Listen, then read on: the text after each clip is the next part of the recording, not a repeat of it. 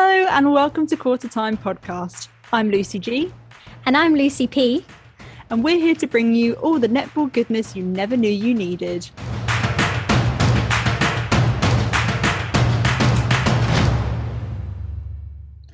Welcome to the first ever episode of Quarter Time, a brand new podcast covering all things netball, including the Vitality Netball Super League. We're so excited to be joining you and giving you all the up-to-date info you need on all things netball in the UK and beyond. So Lucy G, what have we got coming up on the show today? Today is such an exciting one. We're going to start off looking at our ones to watch for the league. We're going to then move on to looking at our top 4 picks, a real juicy one. And to finish off, we have a super special interview with an absolute netball legend. It's the one and only Tamsin Greenway. So with the Super League starting imminently, we've chosen our ones to watch. We've picked 3 players each, an attacker, a midi and a defender, who we think will really raise the bar this season and give their opposition something to think about. So, Lucy P, who have you got first for your defender? Okay, so following on from the Vitality Netball Legends series, where I thought this particular player was just absolutely outstanding, I've gone for Razia Quashie as my defender to watch. I really feel like she's just peaking at exactly the right time this season. With Commonwealth Games just around the corner, she's got a lot to prove, demonstrating to Jess Thirlby that she's ready to be selected in that squad. And I just thought she was fantastic in the recent series. And also her partnership with Jo Tripp has been really improving. So she's got everything for me. Fantastic elevation, fantastic timing, anticipation, and she just reads the game so well. So I can't wait to see what she puts out there this season. Yeah, I 100% agree. She had an outstanding run out in the Netball Legends series. And there was a time when I was a little bit worried about whether she would actually come into her own on the international stage. But as she started to get more and more international court time, she's really grabbed that opportunity with both hands. And I personally would be really surprised if she wasn't selected within that Com Games squad. The game against Jamaica in the Netball Nation series that we had, was that last year now, I think? Yeah.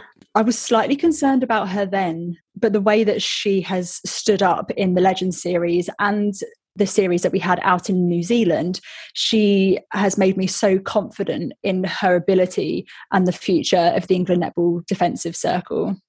So my pick might be a bit of a surprise for some people, but I've gone with Alice Harvey. Now, she's not the biggest name in netball and she's only 19 years old. It makes me feel so old. But she has really shone during pre-season so far for Loughborough Lightning. The way that she gets around the body and the way she hassles the shooters, she's a real hassler. It's just so impressive. And she was particularly good in the pre-season game against Rhinos. She was just coming out of absolutely everywhere and really made their life difficult. I totally agree with you on her. When I saw the Rise Again festival, I just remember being like, who is this kid coming out of nowhere? And yeah, really, really loved her performances in that one especially. And I really hope she gets a lot more court time at Lightning this season. It would be fantastic to see her kind of have a real breakout season, especially at such a young age. She's got huge potential and yeah, a lot more to give, I think. So, Lucy P, moving on to the middies, who have you got? So this was quite a tough one for me to pick. And I think it's because we've got so many spicy mid-quarters in the league, especially this year in particular. I've gone for Amy Carter. I think she is super underrated as a player. And since that series, it was the Nations Cup again, where she had a real standout for England. And I think in the position that she's in now at Thunder, she's coming into more of that senior player role. So even though she's still on the young side, she's now in the midcourt with Laura Malcolm and Caroline O'Hanlon. And we've seen that typically Laura Malcolm has been put at wing attack a lot. So that opens up that wing defence position for Amy to really own. I think she's similar to Alice Harvey. She's a real hassler. She's a tagger. She gets up and in under people's feet, and it's fantastic to watch her out on court. I think she's got a really good future ahead, and really particularly excited to see her combination with Laura Malcolm and Caroline O'Hanlon in the midcourt. Yeah, I think that's the most exciting thing for me is that trio. That's going to be a formidable midcourt. And everyone else better watch out because they're going to be a tough one to defeat. Who have you picked for your midi then? So following on from the Legend series, you just can't look past Liana Leota. She 100% took it to another level. She was just phenomenal, and she was rightly named the fans player of the series. You know, every touch of the ball was just golden. I'd watch her and think, how on earth are you physically able to do all of this? It was just poetry in motion. Very, very impressive. And don't forget, she's 36 years old. Not that that's old in life, but on the netball court, she is one of the older players within the league. But to play like that and to seriously rival the younger players in terms of her speed, her agility, her physicality, it's outstanding. I just want more. Can't wait to watch her. Moving on to the shooters. Who have you got, Lucy P? I've gone for Jamaican import Giselle Allison, who has signed for Wasps this year. I think she is a really outstanding player, and she just gives so much height in that goal attack position. But what I particularly liked about her in the Vitality Legends series was how she is just not afraid to shoot from anywhere. I mean, she seriously was putting them up from so close to the edge of the circle and absolutely sinking them all day long. She was a little inconsistent at times during the series, but I think with a bit more practice and once she starts to get familiar in the Wasps environment particularly, she'll really grow and develop. And I just can't wait to see how she combines with Rachel Dunn, because I mean, that's just going to be amazing. So yeah, really excited to see her in the league. And I think she has got a lot of potential as a really sneaky and difficult to play against goal attack. Yeah, absolutely. And as you touched on, that partnership with Rachel Dunn, oh my goodness, that is going to be so exciting. I mean, what a disgustingly talented goal circle that is. Yeah, it's ridiculous. And Lucy G, who have you got for your shooter then? So I have gone with Lefebvre Rademan. Now, she really excites me because she burst onto the scene in the England-South Africa Test Series in 2019. And that was really the first time that we'd seen anything from her. So no one really knew what to expect. And I think it's fair to say that the England netball defenders didn't really have an answer for her in that first game. She sort of run rings around them really, and she played with such confidence, so fearlessly. And I think it was that moment that she caught the eye of a lot of coaches around the world. And I actually called it. I think I put it out on Twitter actually. As soon as I saw that, I thought she's going to get picked up for Vitality Netball Super League. Guaranteed, 100%, mark my words. And I'm absolutely delighted that Pulse have picked her up. I think when you pair her with Ziggy Berger, it's going to be a good one. And what great things for South Africa as well, and for their development to have those two working together regularly in the circle, building those connections. It's only going to be good things for them. Absolutely. Yeah, I completely agree with you. I'm very excited to see that combination. She's a real tricksy player as well, very kind of crafty, unexpected, and not bad at shooting either. So, you know, she's got the whole package.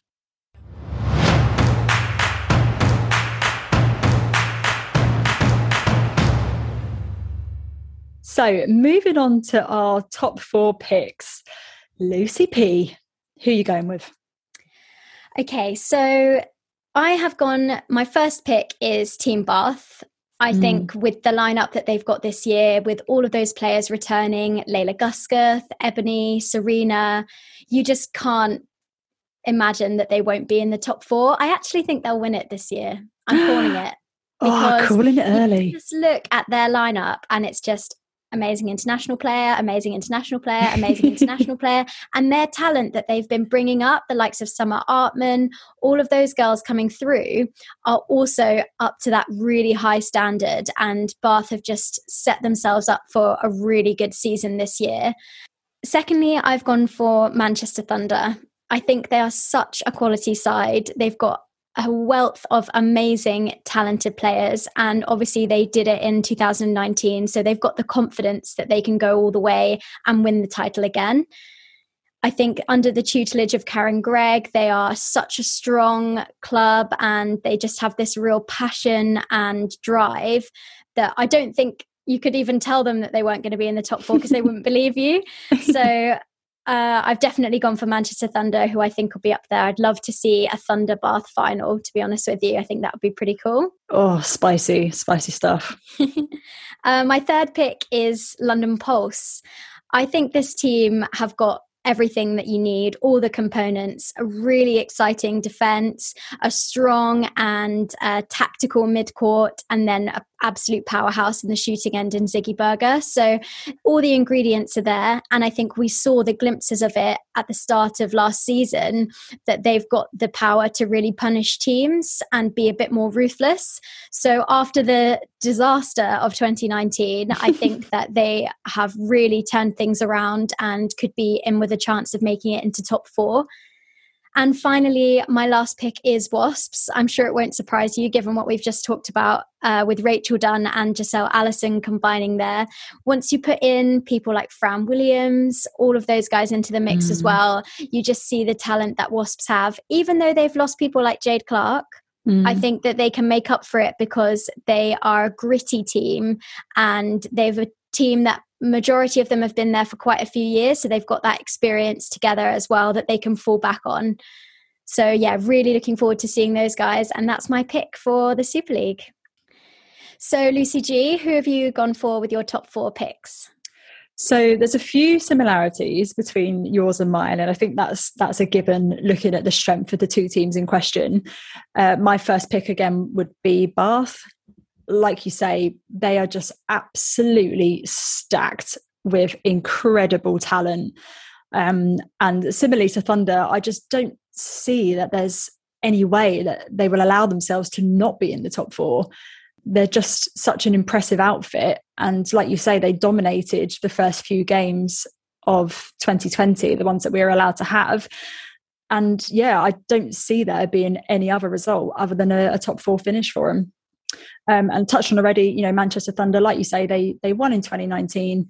You look at the players that they've got, every third of the court has at least one absolute powerhouse.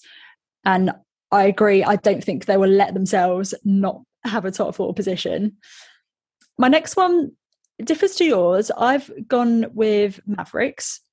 There's part of me, I don't know what it is. I'm really willing for Mavs to make it into the top 4 as they sort of narrowly missed out in 2019. And I don't think that they'll make those same mistakes. There were some games in 2019 that they really should have won. If you look at it on paper, they absolutely should have won and they didn't. And it was those mistakes and inconsistencies which cost them a top 4 position. So I think they would have learnt their lesson. They have lost the amazing George Fisher, but to replace her with South African international Ina Marie Venter, that's not a bad sub. So I reckon there'll be a top 4 finish. And then my last one, this was so difficult. I was torn between Pulse and Rhinos and Lightning, but I have gone with Lightning. I think they're a little bit underrated, or they sort of go under the radar a little bit, and they don't have that many sort of big, showy, I suppose what you call superstar names, but they are really consistent. They are strong throughout every third. And I just reckon they're just going to get their heads down and just get the job done. And I really rate Sarah Bayman as well as a coach. And I think she knows how to bring the best out of her players. And with up and coming stars like Alice Harvey, I think it's going to be good things for them. Coming up next, we'll be chatting to Tamsin Greenway about the use of technology, data and performance analysis within netball and how we can use this to develop and grow the sport.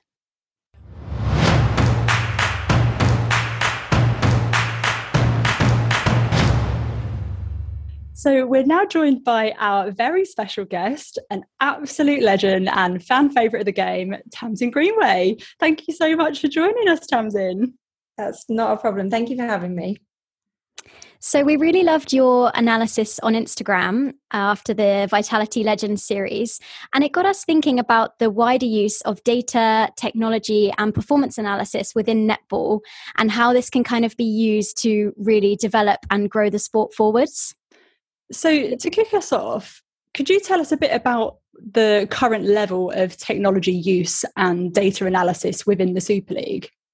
Well, it's really weird because I think netball is one of those sports that in sort of the pro element of the game, there's lots going on, but I don't think it's fully filtered out across all sort of into sort of grassroots netball yet. And I still think analysis, even at top levels, in its real infancy in netball, just because it's probably only been sort of the latter part of my career that we were really using it. It was always sort of there and thereabouts at the start of my career, but it was not sort of used to the same sort of intent it is now. In Super League across the board, all the teams are using a program, and most teams are on a program called Huddle. And so it's a really good analysis tool. We use it in Scotland as well. And basically you can code all the games, and with coding, you can code whatever. You can find out whatever information you want and watch the game back. One of the big things for me, and something I started at Surrey Storm, was to look at live coding as well. So not only can you code after the game, but you can live code as you go along. And so you can actually start to get real life stats coming down to the bench, being given to you as the game's happening. But I think the key at the moment is almost understanding what stats you want, why, what do they mean, how do you use them? And that's when I mean, it's in its infancy. It's really easy after the game to analyse, which is what I love doing. Is, you can sit and talk all day about what happened, why it happened, and look back at it. But I think the real part now, where all teams are starting to get to grips with, is how they sort of use it during live matches. Yeah, so this actually perfectly takes us on to our next question. And when I was doing some research for this, I came across this quote that said, "You cannot win today's game tomorrow." So although I absolutely appreciate there is definitely a place for post-match analysis within netball, sort of touching on the idea of, as you say, live analysis, like during the game in quarter time and half time, we'll often see a coach on the sideline with a whiteboard and a pen trying to go through specific gameplay. And I read sort of a few psychology studies, and there's a lot of evidence that shows humans are much more likely to apply any learning when given the immediate opportunity to correct it, rather than repeating those errors until feedback is delivered after the fact. So is there, you sort of touched on it already, but is there room for this in netball to really embrace and incorporate technology as part of game analysis and coaching via, like you say, instant video replay? Like, what are the limits for netball? Well, I think that's the whole point. It is well, I say it's limitless. If you look across into any sports, like at WASP, we work very closely with the WASP rugby team when I first arrived, and we sort of met all the team. They had sort of 6 analysts working together. In netball at the moment, it's not a full-time role as such, like many of the jobs. So you're sort of getting student analysts who come in who are brilliant, but in terms of the time that they can give to the game and almost how much they can work with you. So I remember working with a great guy at England who's been working with Loughborough. And I used to say to him, at what point could you start making decisions for me? At what point could you be in my ear going, that's the 4th error in the row. I actually don't think she can change it, because I don't think she can do this against this kind of style of opposition, put someone else on the court. One of the big things that I do as a coach is even before live analysis is the preparation. And I think you touched on it. It's so easy to talk after the game about why you won or why you lost. What I think is key is going prep into the game, where analysis has been used really well, understanding the style of a game, understanding a certain player, breaking down what they need to do, getting the team prepared, knowing what's going to happen. But then the beauty of that is, have you done enough to be able to adjust through that game as well? Can you help them then go through it? And I think one of the things, and I think we're learning this across the board, and even how netball's shown, you don't get the same amount of time lapses and sort of breaks as like a longer, more open sport gets. So with the amount, rugby or football, the amount of dead ball there is from free kicks or ball going off or players rolling around on the floor, that kind of thing. We don't have that in netball. Even in basketball, it's slower for the approach a lot of the time. Quick breaks happen, but the build up slower. and I don't know if you remember when netball first used to get shown on TV, you would literally you'd watch a goal go in and then they'd show a replay of the shooter. And you're like, no, there's going to be 60 of those. You don't need to keep showing me the shooter. And then you miss the centre pass. And the centre pass was actually the analysis part. And I think the game ebbs and flows so quickly. There's so many changes of momentum in 15 minutes that actually trying to work out the pockets of live analysis and what the important bits are to give a player one bit of feedback is still very much where I'm going, wow, this is so untouched. But how do your team take it on board? How do you deliver that information? What is the one key thing that's going to make a difference between going out in that first quarter to the second quarter and then obviously as the game goes on? So, and I think netball at the moment as well as getting overloaded with data. So it's a lot's happening in fitness and strength and conditioning, and that's starting to filter into sort of game analysis as well. But for me, it's about taking the little pockets, the little gem of analysis that's actually going to make a difference to what's going on court. So touching on other sports, as we mentioned, in codes like football and basketball, there's a huge amount of data that's collected and incorporated into player recruitment, both subjective information from like scouts or agents and objective measures from data like shooting percentages, etc. And clubs will use this to help them with their decision making in respect to their playing philosophy or their playing style of the club and the club's player development strategy. So is this something that netball currently does or potentially should be doing to use data to become more strategic in recruitment? So it's definitely nothing that I've come across yet. Whether that's not going on overseas, I don't know, because they have a lot more old data than we do. And they've probably been a bit more ahead of the times in terms of especially their league stuff, their league format.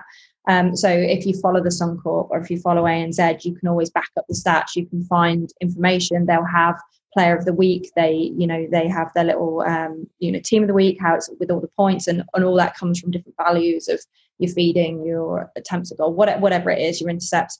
So England is definitely playing catch up in that. And that is stats across the board. And we're not just talking about game stats. So, for example, I think Rachel Dunn got her 200th Super League cap. I think it was last season before, something like that. And I remember people speaking to her dad who'd kept all the programs of all the games to try and I think he was the one that triggered it to say, she's going to get 200 caps. And we didn't even have those memories. We should have been, if you play overseas, you get your 50th cap. It's everywhere. It's this player's 50th game, or even as a coach, I never had like a win-loss ratio, which I'd love to know what it was. Whereas when you're talking about football, you'd speak about a manager and you'd be going, well, you'd know his percentage, you know what that looks like. So I think England are definitely playing catch up. We're certainly getting the data now, but it's a massive job. And it's what I said before. It's almost like, where does that, it's a huge funding part as well to go into analysis, to move it on to the next level. I love analysis, as you know. I think there's lots to be taken from data. And I think it'd be really interesting to start looking at some of those stats and how it builds up the player. I think it's got a place in selection, but it shouldn't be the be all and end all, because the reality is I talk a lot about cultures and how people fit in. And it's what I said before, data is only important if you can apply it to what's going on. So you can, for example, I used to go out for one coach, I'd be playing for a team and the aim was to get 85% of centre passes to goal. And if we did that, we'd win. Well, shock horror, as a wing attack, I wasn't standing on the line thinking, oh, if I hit this one, we'll be at 85%. Like, you just don't think like that. So as a standalone stat, absolutely fine. But what does that mean? What does that mean when I play this team to play that team? What does it mean about what I need to do technically and tactically to make sure that happens and linked in? So I'd love to start as to grow that side of the game, but I definitely don't think it should ever take over, because it should just be part of the much bigger picture. Yeah. And, there's no stat that can tell you what a player's personality is like, how easy they are to work with, how receptive they are to feedback. So yeah, absolutely agree. There's a sort of a time and place for it, I suppose. So continuing on with the theme of the different uses of data and analysis within sport, in 2017, Bolton Wanderers Football Club conducted some research into the effects of scoring first in a match. And the research showed that 86% of teams that score first don't lose the game. So not only can we use data, tech and analysis to look at player performance and recruitment, but there's also a huge impact on coaching and using it to predict trends and influence coaching choices and mentality. Do you think this would be useful in in netball to provide us with some more in-depth analysis about, you know, coming back from a deficit or the importance of the championship quarter, etc.? I think again, it depends how you use it. I think things like, actually, I'd be really intrigued to see some of those patterns, to see whether they happen in netball. I think we talk about this match winning quarter being the third quarter. So, you know, what data do we take from that? Is it a certain amount of changes? Is it an impact change that makes a difference to that, or is it just purely tactical? Is it if you're only within a certain amount of score that makes a difference going into that match winning quarter? I think again with netball, it's in a very different place to lots of sports because how quickly you score and how quickly it goes from end to end, and you always get the ball back. Whereas, you know, football, again, it's the amount of times I've watched 0-0 games. You know, it's a different kind of. I guess if you take the lead, you've always got that bumper a little bit more, but I'm not sure that happens in netball.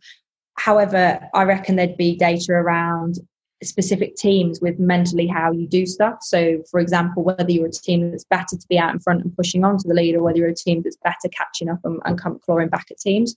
I think there'd definitely be stuff about the swings in quarters. And like I say, why that match-winning third quarter is so crucial. Teams often believe if you have a good start, it sets the tone. But I think the beauty in netball is that you can always kind of catch up. You know, 10 goals really at elite level at the minute is nothing.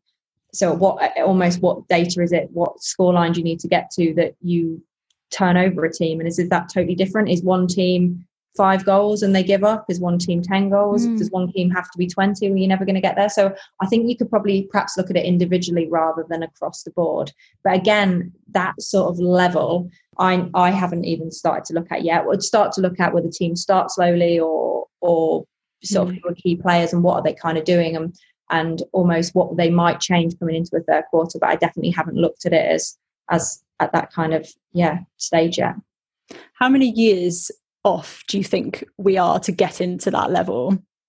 I don't think it's necessarily the timing, it's more the people. So there's a netball guru who we call like the Yoda of netball, the Oracle, we call him, Todd Miller. He's based in New Zealand at the moment, but I see him, he was working for us at World Cup with Sky, and the guy's a genius, right? He has every single netball stat. I was going on a radio show and I needed a stat about Maria Folau, and I was like, how many goals has she scored and how many attempts across her whole Silver Ferns career? And I thought, he won't know that. It came back to me in like 10 seconds, something like 3,087. Yeah. So, but there again, they've got those kind of statistics that they're around. So I don't think it's necessarily, how far away we are from it. It's about, have we got the people on board that are going to pull together all the historic stats, and moving forward, how are we going to get them, where are we going to keep them, and how they're going to be utilised? Because, you know, the teams are now collecting it individually on their huddle stuff. But like I said, unless you have a full-time analyst, for example, when I started at Surrey Storm, a lot of the games I used to analyse myself. So it'd be clipped for me and then I would go through it, and I was taught how to clip it myself. So if I needed it done that night because I couldn't sleep, I'd do it myself. And I think, you know, we've definitely moved on from that. But until you get those full-time people in place that are working with you daily through training sessions and through matches, I think that's where we're going to struggle. Yeah, because it was, when I was doing my research, I think it's AFL, and I was looking at like an example setup of like the behind the scenes structure, and they've got it blew my mind. They've got a stoppage coach, stoppage analyst, forwards coach, forwards analyst, a backs coach, backs analyst, mid and strategy coach, and then roving analyst / coach, and then a senior coach. And it just absolutely blew my mind that, you know, we're not even close to being at that level. But then again, also, do we need to have to that extent? Do we need that? Well, I think there's a couple of things with it. I've always said this. So the interesting thing for netball for me is that when you become a coach, you're just the coach. You're the coach for everybody. You're expected to be able to deliver sessions for kids at a club all the way through to your senior first team, as well do a bit of social netball on the side. Even when you get to the elite level, you're expected to be able to go across the board. And actually, what I think is quite interesting for netball is it still could start to discover your strengths as a coach. So where do you best fit? One of the big things I think at the minute is, you know, if we want our pathways, you know, how much support are we giving to our coaches in our pathways to actually a lot of it again is sort of minimal pay or volunteer based and stuff like that. And actually that's our bread and butter, isn't it? Don't we want to produce the best players? Like, how are we supporting these coaches? And there's some amazing coaches that I've worked out there that are working with the kids that, you know, imagine them having analysts and SC support and all the bits and bobs that they need. And it's starting to change a little bit, but I think that filters all the way through to the top as well, understanding your strengths as a coach. So I'm very analytical, but I actually prefer coaching defence than I do coaching attack, because as an attacking player, I'm almost like, I don't understand why you can't do it. Whereas defence, because I always have to work at it, it comes to me more naturally to coach defence than it does for attack. So it's almost understanding your strengths with that as well. And again, I think the game is so untouched. We're now starting to get more coaches on the bench, and a lot of teams will sort of say, well, they're dealing with the shooters and they're dealing with that. But realistically, how many teams have regular 3 people going to training sessions, groups properly splitting up every single week? Well, it was unheard of for me at Storm and Wasps. I would be surprised if all of the teams are doing that regularly, because they just don't have enough time together. There'll definitely be some people tweaking and having sort of a specialist shooting, a specialist this, but it won't be happening enough, because again, a lot of the Super League teams are just not full time. So they get the team in together for 2 hours, the coach goes and delivers. And until you start breaking that down, I think again, you're going to struggle. Yeah, it's fascinating stuff. I could listen to you talk all day. It's amazing. So going back to football again as another example, they have so much data on their leagues that they're able to use this to analyse the league's identity. For example, does one league have more physicality than another? Does one display greater discipline than another?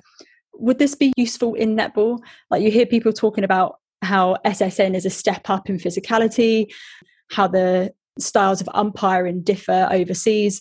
Would having this as statistical data be of use to netball, and how could we use that to our benefit? I think for our benefit in particular would be bridging the gap. You know, the reality is that the Suncorp is still the best. Super Netball is still the best league in the world. I actually really like the fact that ANZ have got their own league back, because I think it's given New Zealand their identity back in their style of play. So I think there's a couple of ways in terms of England and international teams using it. You could start to build a real picture of how other teams play.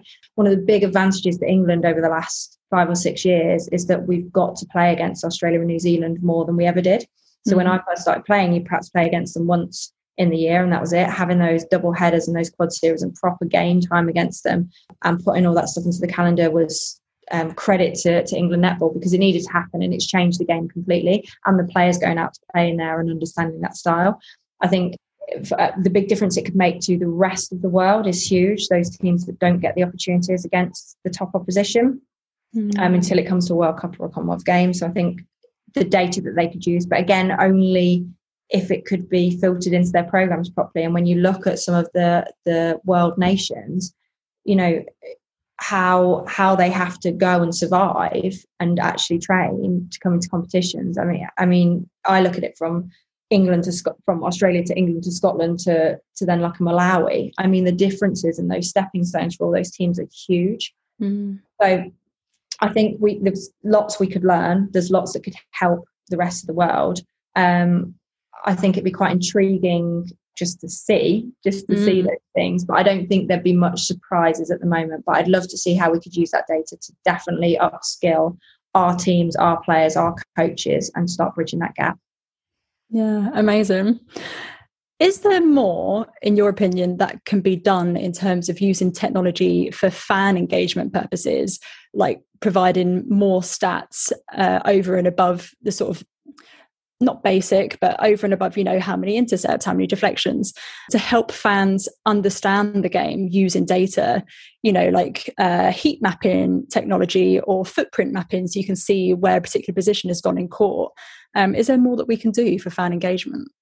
It's really interesting, actually, because when all the work we do with Sky, and I think they've been a game changer in what they're trying to provide, like they've massively aided me with doing the analysis. And I think World Cup with another step up in terms of what we were providing and what we were trying to do.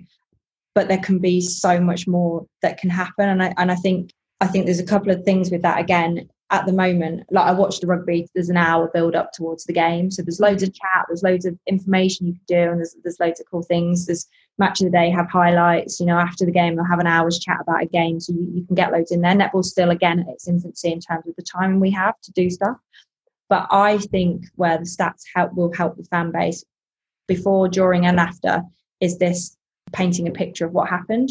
So your basic stats, your shooting percentages, your attempts, your this, your interception, whatever. But what story, what was the talking point of that game? What actually happened? Who was the player that caused all those issues in defence? Who was the player that opened up the game in the attack with the feeding? Where were the feeding areas from? Was it a tactical thing? Was it a technical thing? I think there's so much more we can explore in that. Again, that's just going to take time with how, we always laugh at Sky. It shoots by like that. We could talk for hours about loads of different things.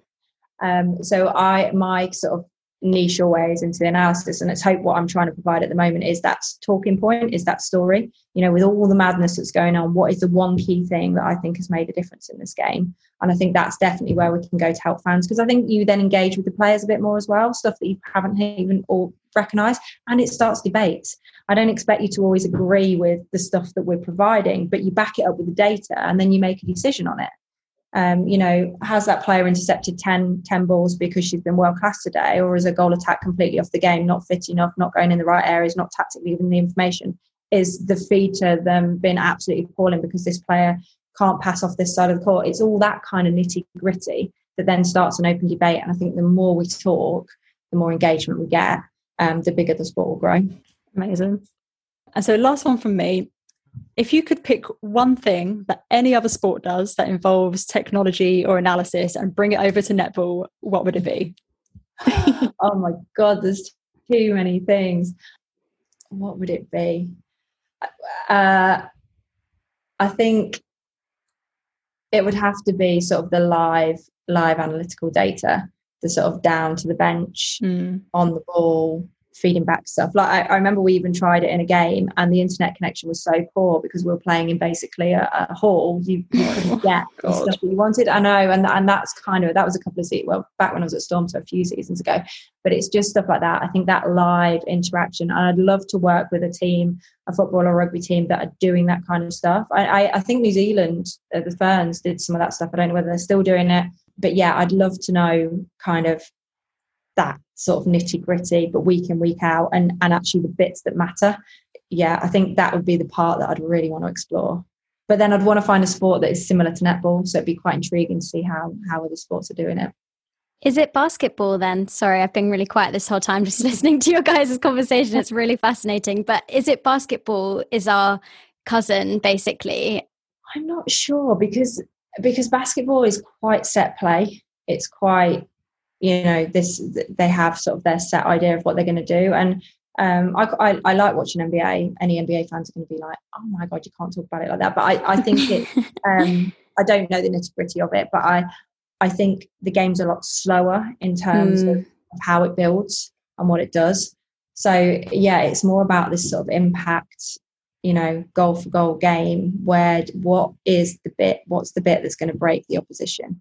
And I think it's trying to pick out stats almost that you work with the team already. So, whether it be error rate, whether it be feeding, whether it be attempts at goal where shooters are doing. So, great example of this, 2014, Surrey Storm playing Manchester Thunder in the grand final. We were winning by about 6 going into the last quarter, ended up losing the game. Helen Housby scores that winning shot, made her career, whatever. It was amazing for them. But really interesting after the game, I think it was, what was her name? I can't think now, but their shooter had hardly put up any shots. Helen was taking the load of it. And we had a really young Surrey Storm, Kate Holland, Kate Hughes, she was only about 19 at the time. And Hannah Reid was playing at the back. And because I was on the court and involved in it all and still quite young in my coaching career, I hadn't seen that. I was just getting on with the game. They were scoring, we were scoring, it was what we were winning all the way through. If someone had just given me that stat, that Helen was the main shooter, that she was doing the workload, I would have looked at that completely differently.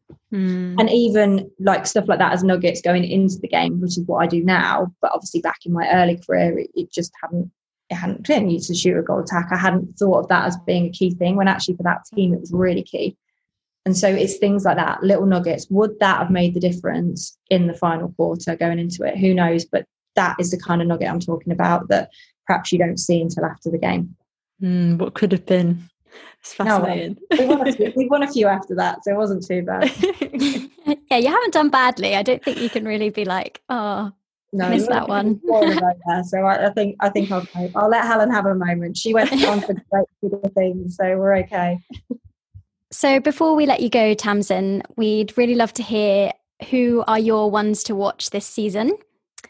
Lucy and I both picked a defender, midi, and an attacker that we really are excited to see coming up in this season. Who are your picks? Well, who are yours first? No, that's cheating. Nah.